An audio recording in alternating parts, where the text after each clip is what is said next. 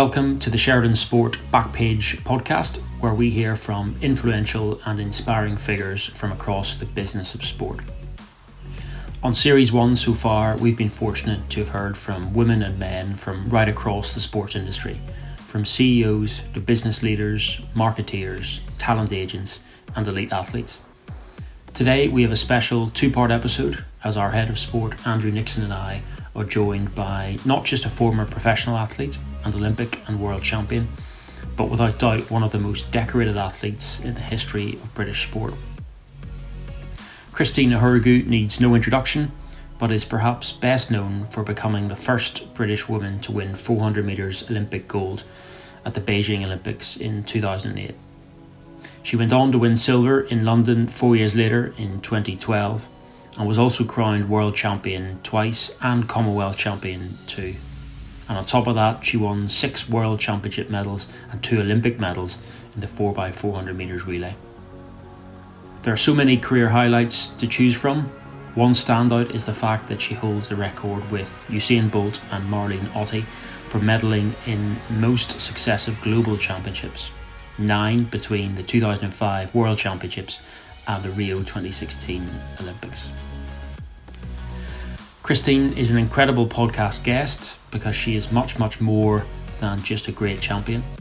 She speaks openly and honestly about the highs and lows of her career, about inspiring the next generation of track and field athletes, and about how she dealt with the many setbacks in her career, most notably when she was suspended for missing 3 out of competition drugs tests, a ban that was ultimately overturned. Since retiring in 2018, she has graduated with a law degree, and she talks to us about what sparked her interest in the law and what her plans for the future are.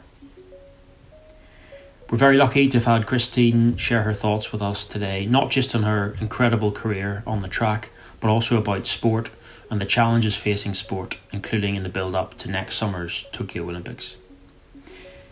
Here's our chat with Christine Ohuruogu. I hope you enjoy it. Firstly, Christine, thank you for joining us on the Backpage podcast. We've been fortunate to have had on the pod some of the most influential sports business leaders, but this is the first time we've had a bona fide sporting superstar on. So it's a real honour, a real privilege for Jonny and I to have this opportunity to spend some time speaking with you. And indeed, without embarrassing you too much, first up, I just wanted to reel off some of your achievements. And I only do this because listeners will be well aware of your success as an athlete, your fame as an athlete, but they may not be fully cognizant of quite how decorated you are. And as you know, Christine, I'm a massive athletics fan. I've obviously followed your career over the years, and even I wasn't aware of quite how many medals you had accumulated over the years. You obviously became Olympic champion in Beijing in 2008, and you were a silver medalist in London 2012. And I want to come back to 2012 separately because obviously of your connection to the borough of Newham. You were a double world champion 2007 and 2013. You won 6 world championship medals in the 4x4, another 2 bronze Olympic medals in the 4x4 in Beijing and Rio. You're the first British female to win 2 world titles, the first British female to win 3 global titles. And indeed, your bronze in Beijing made you only the 2nd British track and field athlete after the great Steve Backley to win medals at 3 successive Olympic Games. And of course, threaded into all of that is your Commonwealth gold in Melbourne in 2006 and numerous age group and senior world and European indoor medals. Christine, that really is quite a CV. It's pretty mind-boggling in many ways. And I suppose the first question should really be, where the hell do you keep all those medals? I mean, presumably you have a pretty enormous trophy cabinet. But actually what I'd quite like to start with is where it all started. You obviously, as I alluded to, grew up in Stratford. You were a sporty kid, you're an athletic kid. But we're really curious to know how that led to becoming an Olympic champion, how you got into athletics, because I think you came into it a little bit down the track because you were a netball player to start with, but it'd be great to hear a little bit about that early journey, if you will. Okay, so nice to be on the podcast. Thanks for having me on. It's really quite mind-boggling for myself to hear my CV read in such a way. When I talk about myself, I'm just like, I just run won 400 and I have a couple of Olympic medals and double world champs, but I actually forget all the other bits in between. So it's kind of helpful to have that I think growing up for me, organized sports, as it were, is kind of probably the way we know sport is as it is now, was something that never really featured in my mind at all. I think I was quite fortunate that I had an older brother, so we could be outside playing, and I always had someone else that would look after me. So we got up to all the things that I suppose kids will get up to nowadays. We were always out every night playing games. We weren't getting into trouble, we were just messing around. And always everything my brother did. So if he played football, I would play football. If he was on a bike, I was on a bike. If he had a skateboard, I was on a skateboard. Yeah. So it was quite nice in that I never really saw myself as a girl or his little sister. I was just somebody that was able to compete with their big brother. And so that was kind of my life growing up. I knew I enjoyed being active, but it wasn't really sport per se. I didn't really get involved in any organized sport until I reached my teens and I started playing netball at secondary school. But I knew that I loved being active. I knew that I enjoyed running around and I loved climbing and just generally being competitive. But I think at that young age, it wasn't sport. I never really saw myself as being an athlete or pursuing any kind of sporting career. It never really crossed my mind.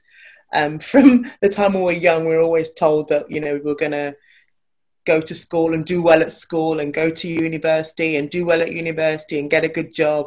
So sport was just something we did in our spare time. It really wasn't anything that was,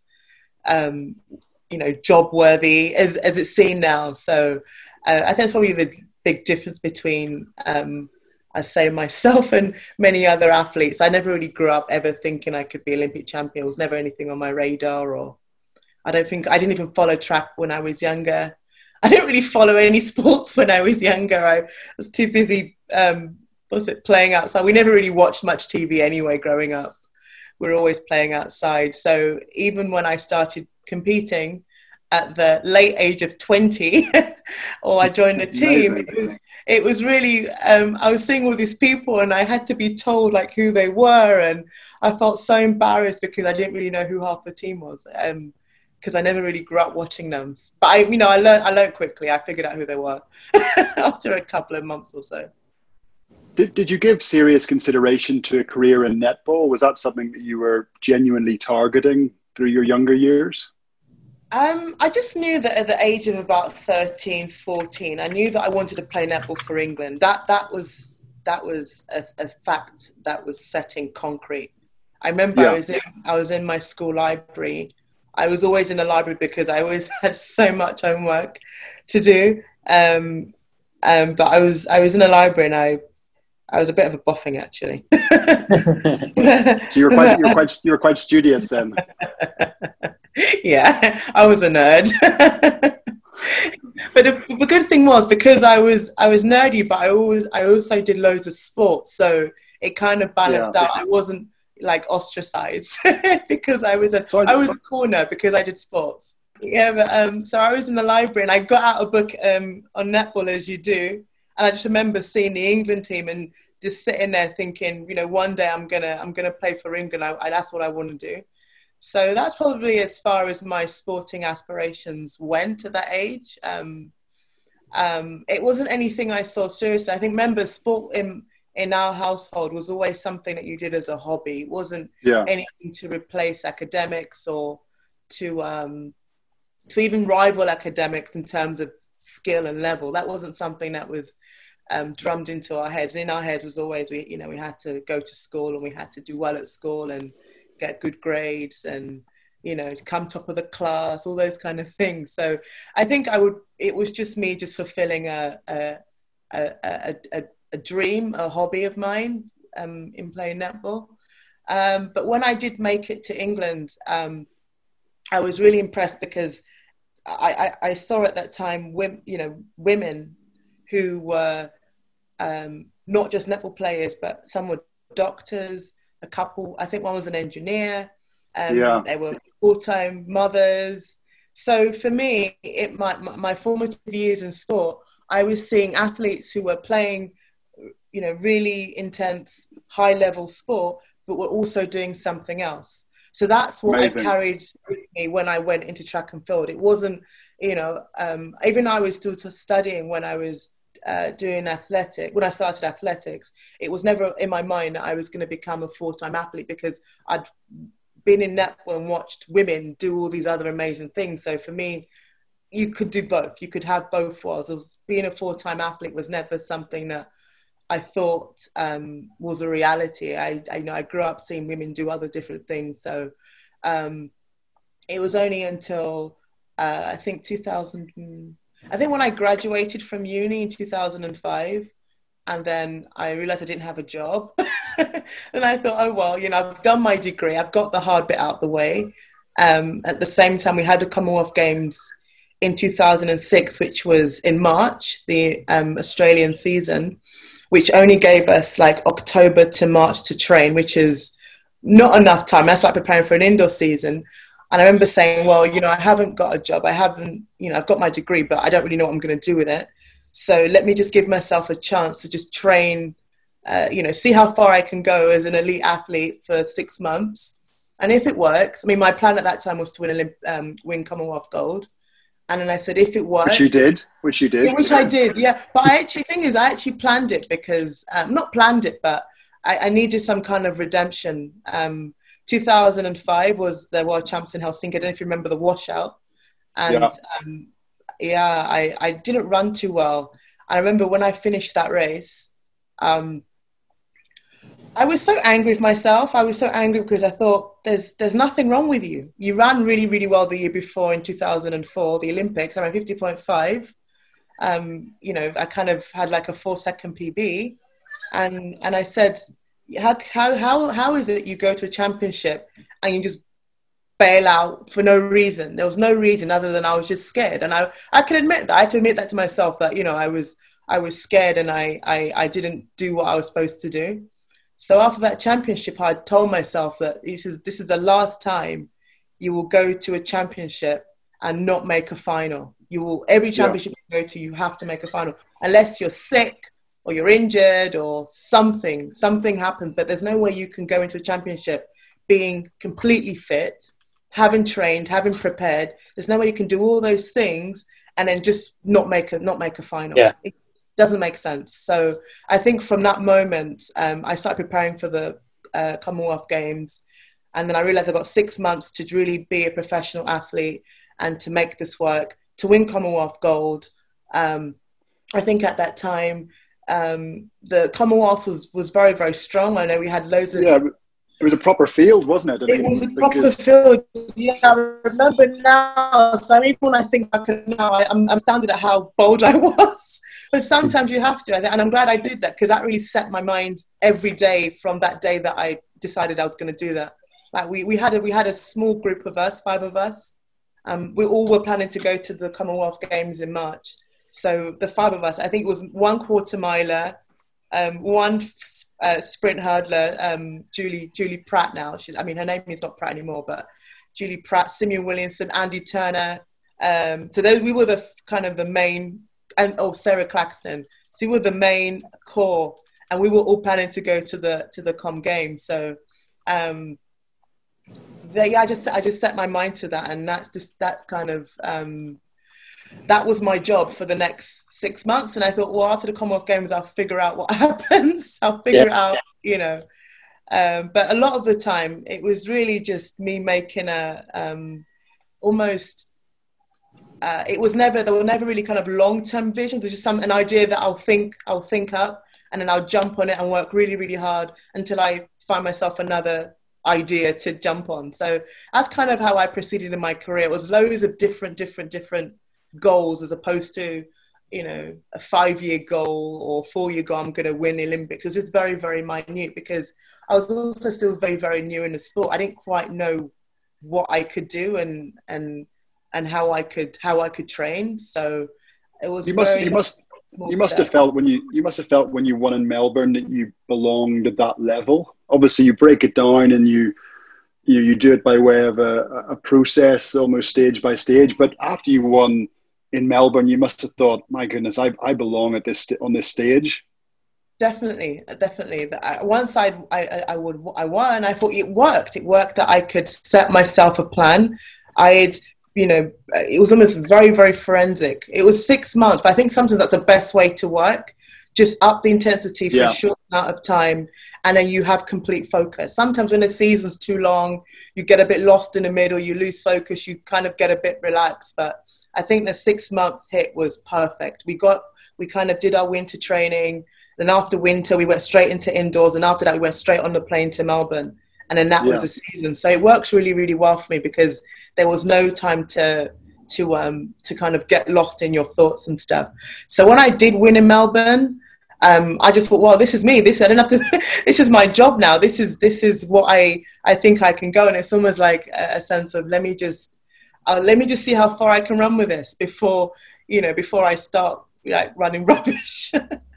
Because you never quite. I think because I was so new to the sport, it was almost like I didn't quite believe or understand the talent that I had. My coach would always tell me, Chris, you're like, he would say, Chris, you're good.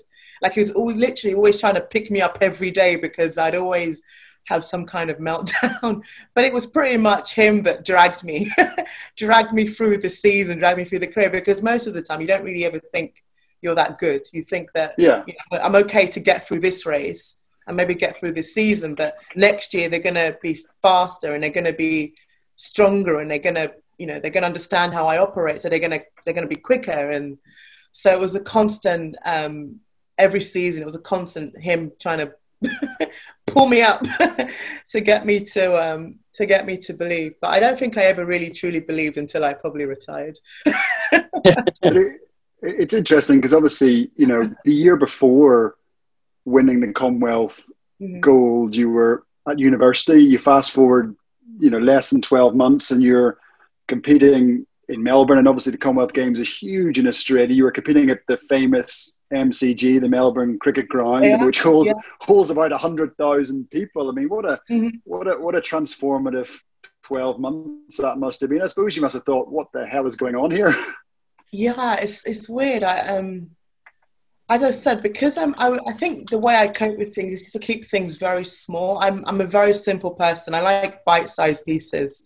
So I never made it any bigger than it was. I know going into the Commonwealth Games, we had a handful of really good athletes, but the star of the show was Tanique Williams-Darling. I don't know if you remember her. She was a reigning world champion and the reigning Olympic champion.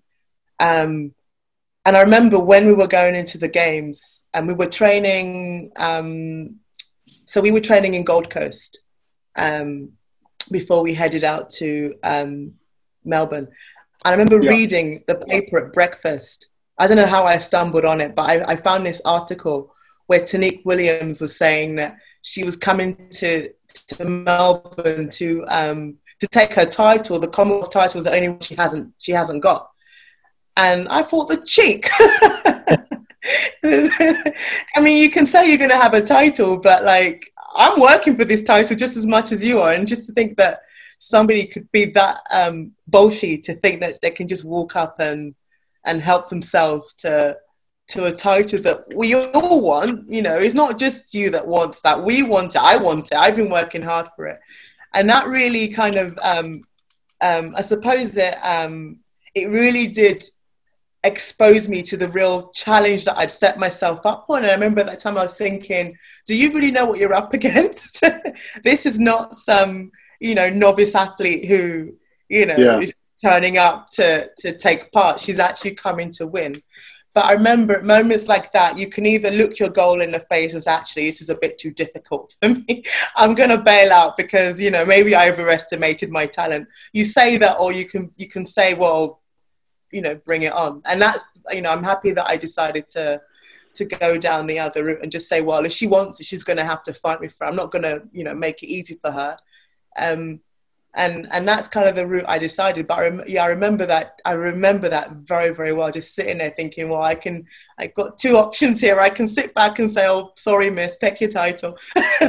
Or I could really say, well, I've been working just as hard as you have been for the last how many months. And that's the thing, you can always tell the kind of competitors you're dealing with by what they say leading into the championship. You always know. Yeah. You always know. And I'm happy that I read the article. I'm happy that I read that she thought that we were nothing to her, so she could just walk up and take it. I was happy I read that, because then I had a measure of the person I'll be dealing with. And I knew that, you know, she almost showed her hand too early because it definitely rolled me up. And so, yeah, that's a very kind of good lesson I was able to take away from Melbourne. And yeah, I don't know, it's weird. I wasn't too sure. I mean, obviously after Melbourne, everything kind of went downhill after that. I mean, I had a crazy.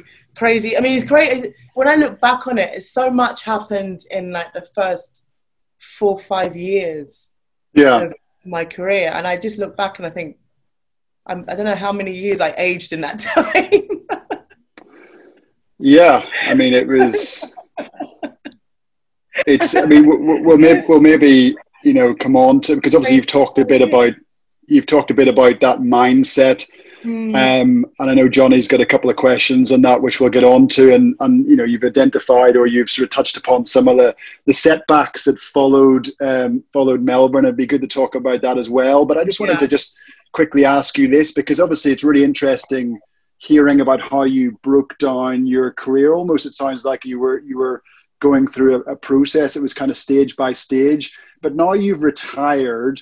How do you reflect on your career as a whole? I mean, is it now easy to think of it as that kind of that collective, you know, decades worth of achievement, decade and more worth of achievement, or do you still think about it in that kind of isolated series of events? Because it was almost, you almost looked slightly embarrassed when I was reeling off those medals, and in fact you were looking at me thinking, I don't even remember that one. So I'm just curious to know how you reflect on that extraordinary career now you're outside the other side of it. That's a really good question. It is a really, really good question, and it's one that I don't think I have a satisfactory answer for. I don't know. I suppose I look at my. I think when I look back on track, I just look back on like a block of 15 years worth of work. Yeah. To start dissecting it too much, I think, I don't know if I'm kind of ready for that just yet. I mean, I kind of dissect little bits of it, but it's really, I don't really know how I look back on it. I think it's a lot kind of look at the isolated championships, because that's how I remember things better. Like when, I remember I was talking to one of my brothers the other day, because I'm one of 8 kids, and I'm the second oldest. Wow. So, yeah, I'm watching them all grow up. And so if I see one of my brothers, like say 26 or something, or 23 or 24, I try to remember what it was like being at that age. And I only can remember it if I can remember the championship. Really? When I think of the championship, oh yeah, and then I remember exactly what happened that year, but I just can't remember my age in isolation. Yeah, exactly. Then I remember what happened, and I can kind of walk backwards. But that was kind of woven into every part of my being for 15 years. So it's hard to know which bit to dissect and how to dissect it, because everything was track. Every decision I made in life was my sport. So I think the best way for me to look at it is to kind of bring out each championship and each, because that's how I lived. I lived from championship to championship. You're always planning for the next, even if you did very well one season, you're getting ready for the next season and the next and the next. I don't think I really had a chance to enjoy it. Maybe I did my sport in the wrong time. Maybe if I was doing it now, I might have more scope for enjoyment. But back then, it was just work. It was just work, and you were trying to do as best as you can to kind of, you know, plan for later, if you get what I mean. You're trying to make the most of all the opportunities you had. And for me, my job was to be an athlete, and I just had to do that as best as I could. That's the only, I say it's the only tool I had in the toolbox. That was me. Yeah. You go at it hard. There's no ifs, no buts. So you just do the work, you go home, rest, and you go again the next day. I think I am happy to see that athletes are changing that that kind of language around track. I mean, I understand that there's hard work to be done, but I think what I'm hearing a lot more of now is that people are talking about a balance. So balance means that you're constantly evaluating and weighing up different aspects. I think that's something that I probably never did. I just went hell for leather down one route. I mean, the thing is, it worked though. It worked. So I'm always at this weird way where I do look back on my career, and I don't really want to be too hard on myself in terms of, I should have done this way and I should have done this that way, because it worked. I took quite a punt in doing it that way, but I was able to get what I wanted out of it. So it's hard to know how to look back and how to package the career as such. I don't want to look back on it through eyes of today, because that wouldn't be right. And I think that would do myself a disservice for the work that I've done. But I did approach it seriously. I did approach my job very, very seriously. And I think I wanted to make sure that I didn't leave any stone unturned, and I gave myself as much chance as possible to do well. I think it was because of, I think I mentioned the 2005 World Championships, where I made a promise to myself that this is not going to happen again. You're not going to go to a championship and just fall through. For me, that's completely nonsensical. And I think that's probably what kept driving me to keep staying on top of myself. Yeah, it's really interesting what you're saying, Christine, about your mindset and your mental approach at the very beginning of your career, and how that sort of evolved and changed as you became more experienced and more successful as well. Because one of the things that you were always known for, and you continue to be known for, is that ability to raise your game in the pressure moments at the major championships. And that is quite a rare skill, even with the very best elite athletes, that in the really pressure environment moments, that's when your A game comes out. And that was something that you were always known for. I suppose it would be good to get your views on what was it about your mindset or your mental approach to major championships that maybe set you apart from the rest of the field, if there was something you think that you had from a mental perspective. Yeah, that's a good question. It's one I get asked a lot. And I understand it, because sometimes that's what I know I could rely on. I could rely on myself to not fall to when I needed to. But I think that came from that started in the early part of my career. I think one of my most important medals that I won, I mean, Olympics, I know World Champs, I know it's there, but they don't feature. One of the most important medals I won was European Juniors bronze in, I think, 2000, was it 2002, 2001? Maybe 2003, maybe 2000, I can't remember. I should know this.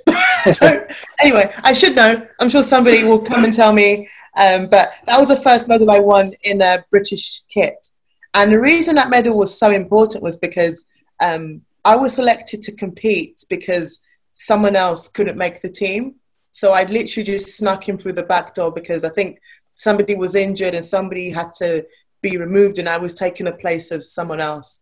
So I really wasn't supposed to be there. So even just being there, I felt like I was some kind of fraud. Do you know, you kind of go through the list to find somebody that can fit. So I didn't really feel like I was supposed to be there. It's just like I was there by default. So classic imposter syndrome. Exactly. So and I was there, but and I was so much slower than I mean, they really went down the list. They really went down the list to find me, and I was a good maybe 2 seconds out from the goals that would have typically run. Wow. So yeah, I mean, I did go down the list, as I said. So I was there, not quite feeling that I should be there, but I was happy to be there. I just thought, I've got my British. I was so excited to be picked. I never knew I would have been good enough. But I turned up, and I ran the first round. I was scared as anything. I ran the first round, and I think I managed to sneak into the final fastest loser with my time. I think I ran like 54 seconds, squeezing fastest loser in the final, and I got lane one. And so ahead of me were girls. I remember there was an Irish girl who I've actually kept in good touch with all this time. She's actually a doctor now, Joanne Cuddy. Have you heard of her? I know the name, yeah. Yeah, so she was one of the leading 400-meter runners at the time. I think she was a good 2 seconds. She was very, very tall, very, very leggy. So she was at least 2 seconds ahead. I think someone else from someone other. I mean, basically, I was the slowest. I was the slowest. But I remember going into that final in lane 1. I really didn't care. Times didn't matter to me. It didn't really matter what everybody else had run. I still bet on myself to go and run well, And I still had confidence to go out there and try. I remember my coach at the time said, "Chris, you know what do you have to lose? What do you have to lose? What are you gonna do by telling yourself that you're not gonna make it? You tell yourself you can make it. Why not? Everybody else is."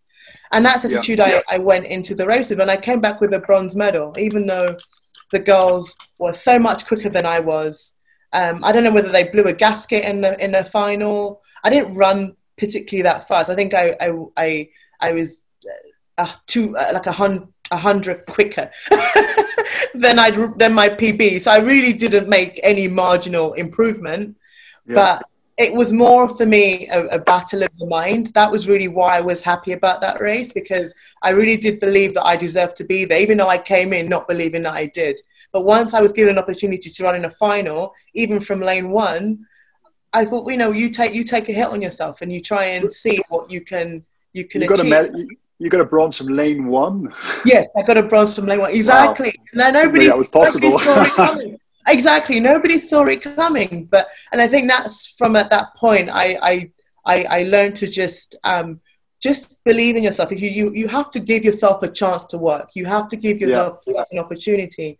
And also opportunities don't come all the time. Just say I decided to tell myself, you're in lane 1, you're not going to run well. Just finish the race. Doesn't matter where you finish. If I had gone, I would have lost a really good opportunity. So, I came home a bronze medalist, which was something I was really proud about. And I think that's probably where it started coming from. I realized that at that moment, I wasn't the fastest 400-meter runner. And I wasn't the fastest 400-meter runner for a long time after that. But you have opportunities. And for me, it was really not about wasting opportunities. I think growing up, even when I was playing netball, I just needed someone to leave the door open a crack. That's all. Just leave it open a crack. I'm not saying you have to, have it wide open and usher me in. I just need a small opportunity. And that's something that I think evolved with me as I was growing up. But the same thing happened in netball. You just need, as I said, a small opportunity. In netball, a lot of my kind of next steps or my progressions were because somebody kind of just gave me a chance, or Chris, come and try this. Chris, come and do this. It's a team having trials or something. That's kind of how I just navigated my way across. It wasn't because I thought I was amazing. It was really just taking a chance on all these little opportunities that came along. Could I just ask one additional question to the question Johnny had asked about mindset? And it's quite a random one, and it may not be possible to answer it, but I'm always curious to know or better understand what goes through the mind of an athlete when you're lining up on the track in an Olympic final. I mean, what and maybe the question is absolutely nothing, and actually you want absolutely nothing going through your mind. Yeah. A bit like a golfer doesn't want any swing thoughts. Yeah. You don't want any thoughts before you're the gun's about to go. But I'd just be curious as to whether you have an answer to that or not. No, do you know what? I was just at the trials in Manchester just the weekend gone, and I was talking to someone because we're watching some of the races, and I was talking to someone who I see like every championship. She still works for British Athletics, but I've seen her since I've been young, and she's still working there now. Now that I've retired, she's still going, and she goes, "Christine, what is it like being out there? What is it like? Really, what is it like?" Like standing on the side, because I see you all the time. And before you're about to go to race, I see you. What is it like? And this is probably the first time I've really had to think about it. And you know what? It's terrifying. I think I never would have admitted that when I was competing.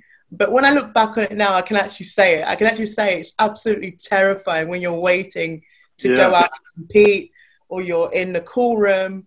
It's terrifying. But you have to get on. You have to, especially on the blocks in at the Olympic Stadium in 2012. I mean, I guess because you were about to run an Olympic final, in your home borough. I mean, that would be like Johnny playing for Northern Ireland at Windsor Park. I mean, it would be like it'd be that special. I mean, it's probably not even possible to try and put into words what that felt like on the blocks in London 2012 in your home borough.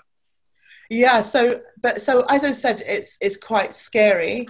But because that, and because I'm aware of that, I have mechanisms to try and keep all that at bay. Yeah. So, but I think the initial reaction is that I don't like this one bit. It's that feeling where you just don't know what to do with yourself. You don't know whether to sit, whether to stand. It's a worse thing because nobody's there to help you, and you're all you kind of leave you in a room with your competitors, and there's no one to talk to. You don't talk to the pitchers. You can't talk to these guys. You don't know what to do with yourself. It's terrifying, but you have to find ways to deal with that. And I think going into 2012. Because I knew from way out that the games are going to be in London and going to be at home, I could start preparing long before the games actually started. So that's when I started doing work with my sports psychologist at the time, where we started trying to create like a bubble. So I tried to almost dissociate from the actual games itself, and it's actually a really powerful mental tool that we're able to create. But I almost feel, in a way, a bit regretful in some respects, because I never saw the games as everybody else saw it, because I was too busy focusing on my job. So I never got to enjoy it. I didn't really go out. Because I just knew that it would get to me too much. It would be too overwhelming. I remember I phoned home on the night of the opening ceremony because we were in Portugal training, and I couldn't watch the ceremony with everybody else because I was too choked up. And I called my mum in tears saying, "Can you believe this is Stratford? This is the Stratford. This is our town. This is just down the road from you. Can you actually believe we've done it?" And I couldn't watch it with the team because I was just too overwhelmed. But so things like that, I had to really try and find ways to just try and keep myself sane. Try and stop myself from going kind of overflowing with emotions. I really had to shut everything down and just keep it very clinical, focus on the race, get to the stadium, get back, don't get too caught up in a hysteria in London and all the performances, just try and shut everything down. I stayed with middle distance athletes because they're always out running, so you mostly have peace in the apartment. So that's what I did, to try and create an environment which was quite quiet and steady in temperament. I didn't want to keep fluctuating in excitement and stuff. But generally, when you're on the start line, you want a clear mind. You don't want anything. You just want complete. Like when I say silence, I mean your mind has to be completely silent, save for the things that you want to focus on. Maybe it might just be, attack the first bend, or it literally is just you're looking at you're not looking at the whole plan of the 400. For me, you're just looking at what are you going to do when you get out of the blocks, and then for the most part your body just sinks into what it's supposed to get done. If you've trained well enough, your body will just kind of slip into the slipstream of training and running and racing. So for me, it's just getting over that first hump of getting out the blocks. Just get out the blocks, and then everything will hopefully fall into place. But that's usually what happens. I think the most terrifying thing is getting started. Once you get started, you do what you have to do. It's not, you're a competitor, you're an athlete, you've trained so hard for this. So your body is very, very good at getting you to adapt and to kind of fill the race out as it's going along.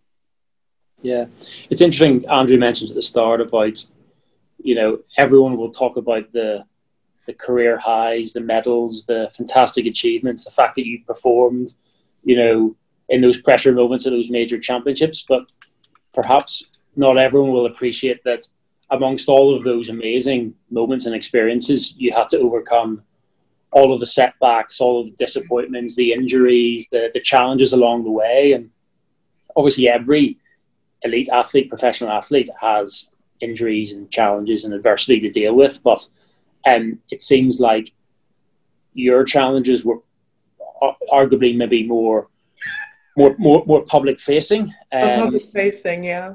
And I suppose the question is, did that make it? Well, how did you cope with that? I mean, what was going through your head whenever dealing with, you know, very difficult challenges in your career were being talked about publicly in the media and by others in the sport? I mean, that must have been a very intrusive sort of time. Yeah, so I think my first adversity would have been, I think injury is always something that crops up. That's always difficult to deal with because it's your job and you can't do your job. It's like somebody telling you, you know, you can't go to work every day, that kind of thing. So that kind of takes its mental toll. And I think for me,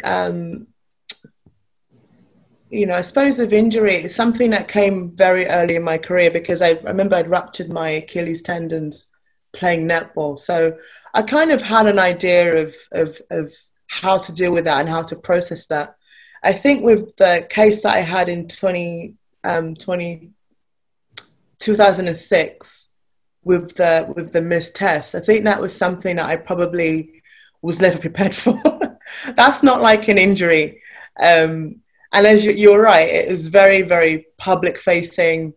At the time, I think I was about 22 years old at the time. I graduated in 2005. So yeah, I would have been, that would have been my first professional year in the sport. So I became a full-time athlete in 2005. 2006 was, so between 2005 2006 was when missed tests occurred. So I was very, very young in the sport. I was very, very young, I suppose, in age. So I think possibly my understanding or naivety, I think it's hard trying to look back now with my with 20 years, well, nearly 20 years on those events. But no, it's not 20 years, is it? That'll make me 42. My maths is off, sorry. 14 years. 14 years. Probably feels like 20. No, sorry, my maths is off.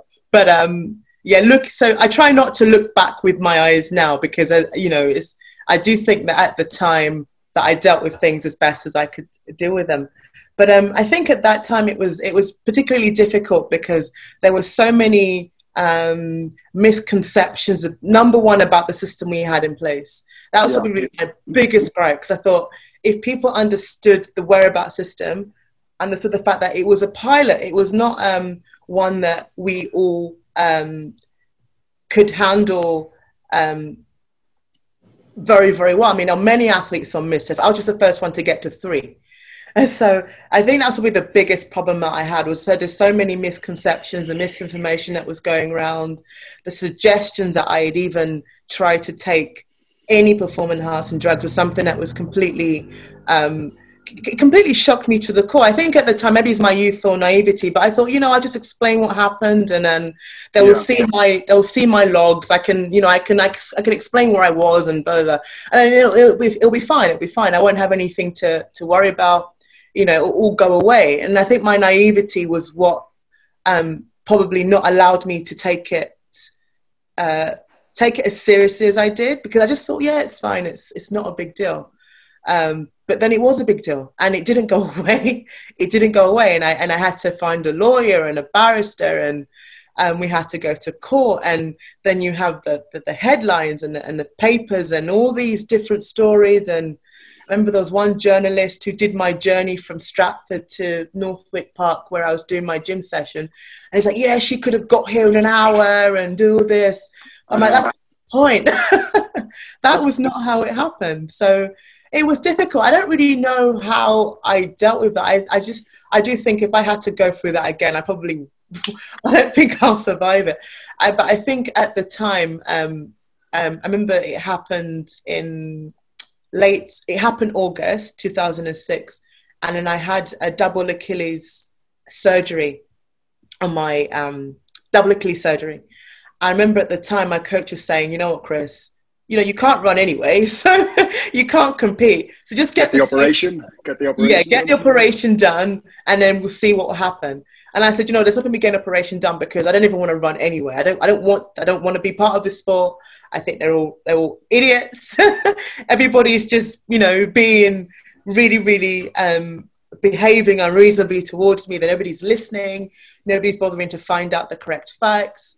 No matter what I say, nobody's paying any attention to my story. So I was very, very frustrated and angry at the time. And I said, I didn't want to be part of this sport. It's a stupid system anyway. Making us sign in for an hour, you know. And this, I think now the system is a lot easier to deal with because everybody talks about it. Everyone says, have you done your whereabouts? Have you done your whereabouts? Have you done it? Everybody, it's a language that everybody is familiar with. But at the time, nobody really kind of cared that much. It was like, okay, if you're there, you're there. If you're not, you're not. I don't think anybody really understood what the consequences were, or even if there were going to be any consequences. I think because possibly nobody thought that was ever going to happen, but it did happen. So because I had my Achilles surgery, that almost just kept me focused on just rehabbing, because I thought, well, let me just get my Achilles back to how they were before I operated on them. I just want to get them back to just being able to walk on them sufficiently. And then whatever happens. I don't really care. I said to my coach, I actually don't care what happens after that. So that's kind of how I dealt with it. I almost just buried my head in the sand and then just focused on running. Focused on rehabbing. I really wasn't interested in coming back to the sport. I didn't really, I really just felt very much let down at the time. Do you think that experience and that period in your career, did that give you extra motivation? Not that you needed extra motivation, but did it give you like added mental strength to then sort of deal with other challenges later in your career? Do you think that was really sort of a really defining period? Yes and no. I say no because I think that really sometimes when stuff like that happens, it more just like, for me, just exposes, it's like it just kind of cuts away stuff and you're left with just the bones of who you are, if you get what I mean. And I think it just made it very, very clear the kind of person I was and how I wanted to work. I don't think it probably made me a bit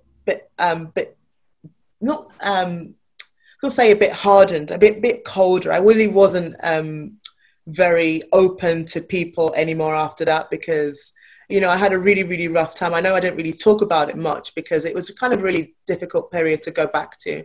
It wasn't just me that was affected. It was my family. I said, I'm one of 8 kids.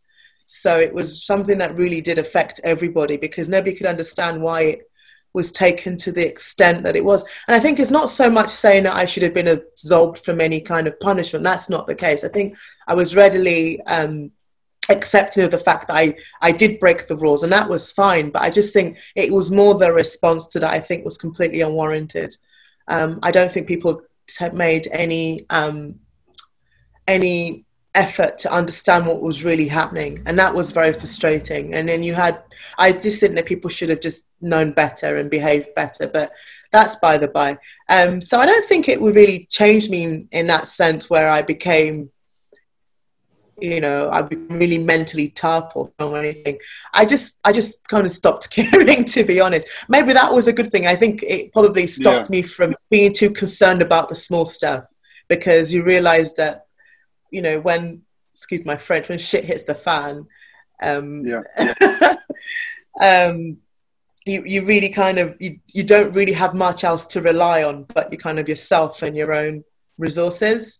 So, but at the same time, I didn't want to become a bitter person. I didn't want to become an angry person. I didn't want to become a person who was not me.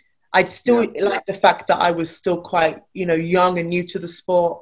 I still wanted to keep that almost naivety and freshness about me. I didn't want to become a bitter athlete who was going to slag everybody off at a moment's notice.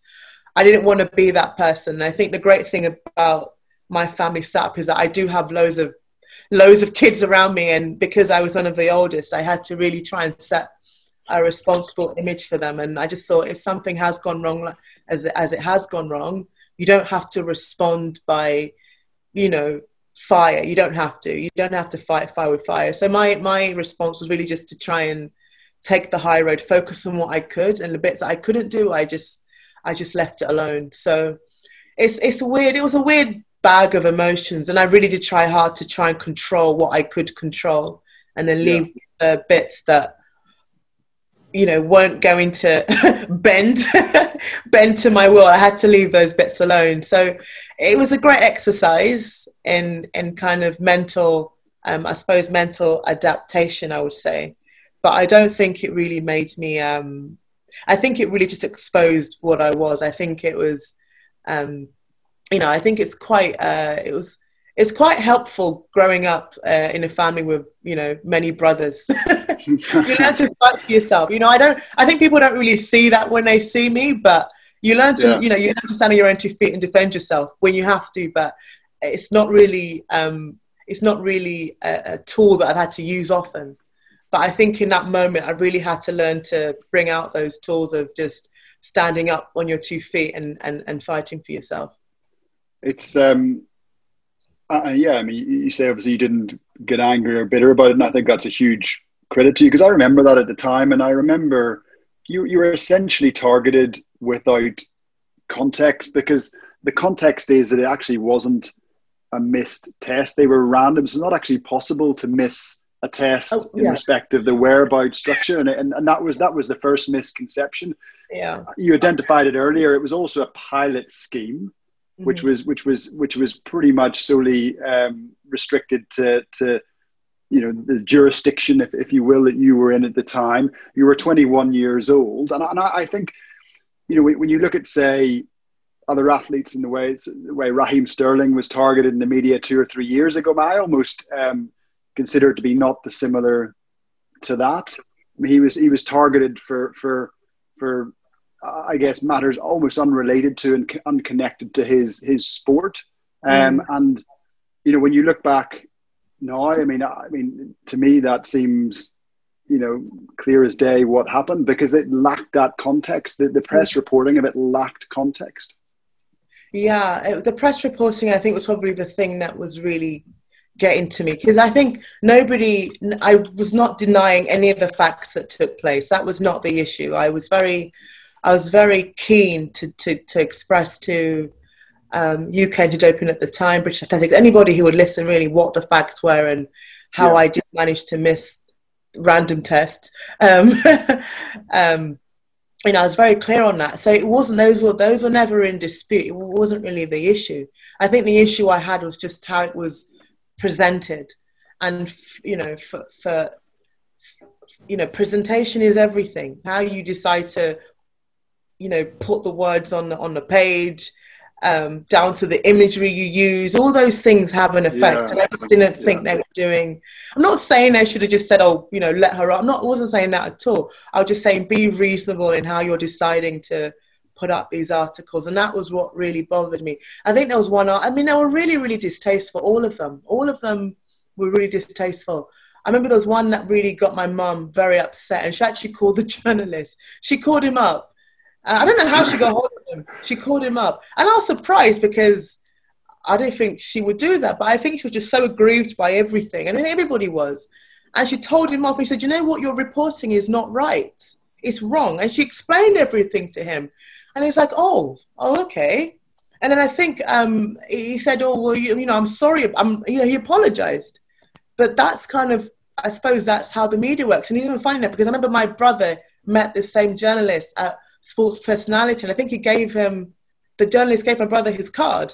So I think at that point you realize that people are it's just a story to them. And I understand it, because I suppose that's what puts bread on their table. But I don't know, I would just say, just be mindful of how you can destroy people. They're lucky that I wasn't somebody who was, fragile or whatever. I'm lucky that I was able to stand on my own feet and defend myself, because you can really create a lot of problems by targeting people in that way. I really didn't think it was it was fair or right. I never said that I was, not guilty of breaking the rules, but I think my only issue was how they were presenting it.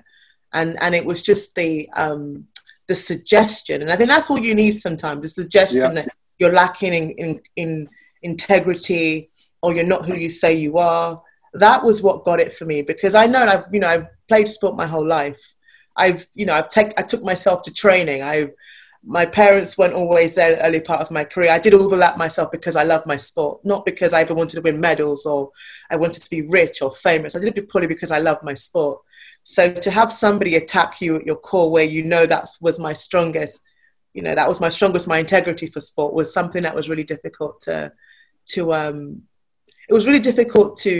accept. And it does, it really does eat away. I think even at this time now, I really do struggle to probably to forgive that part of my life, because I just think it was really uncalled for. Thanks for listening to the Sheridan Sport Backpage podcast. You can follow us on Twitter at Sheridan Sport, and also subscribe to our Backpage blogs and previous podcast episodes.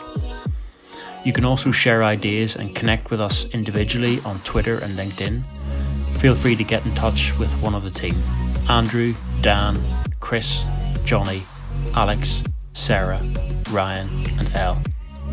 Finally, the Backpage podcast is powered by Milestone, a mental health charity aimed at tackling setbacks through sport, and in turn helping to normalise the conversation around mental health. To learn more about Milestone and its aims and how you can get involved, visit teammilestone.co.uk or check them out on Instagram at milestone.uk or Twitter at milestone_UK. Thanks for listening.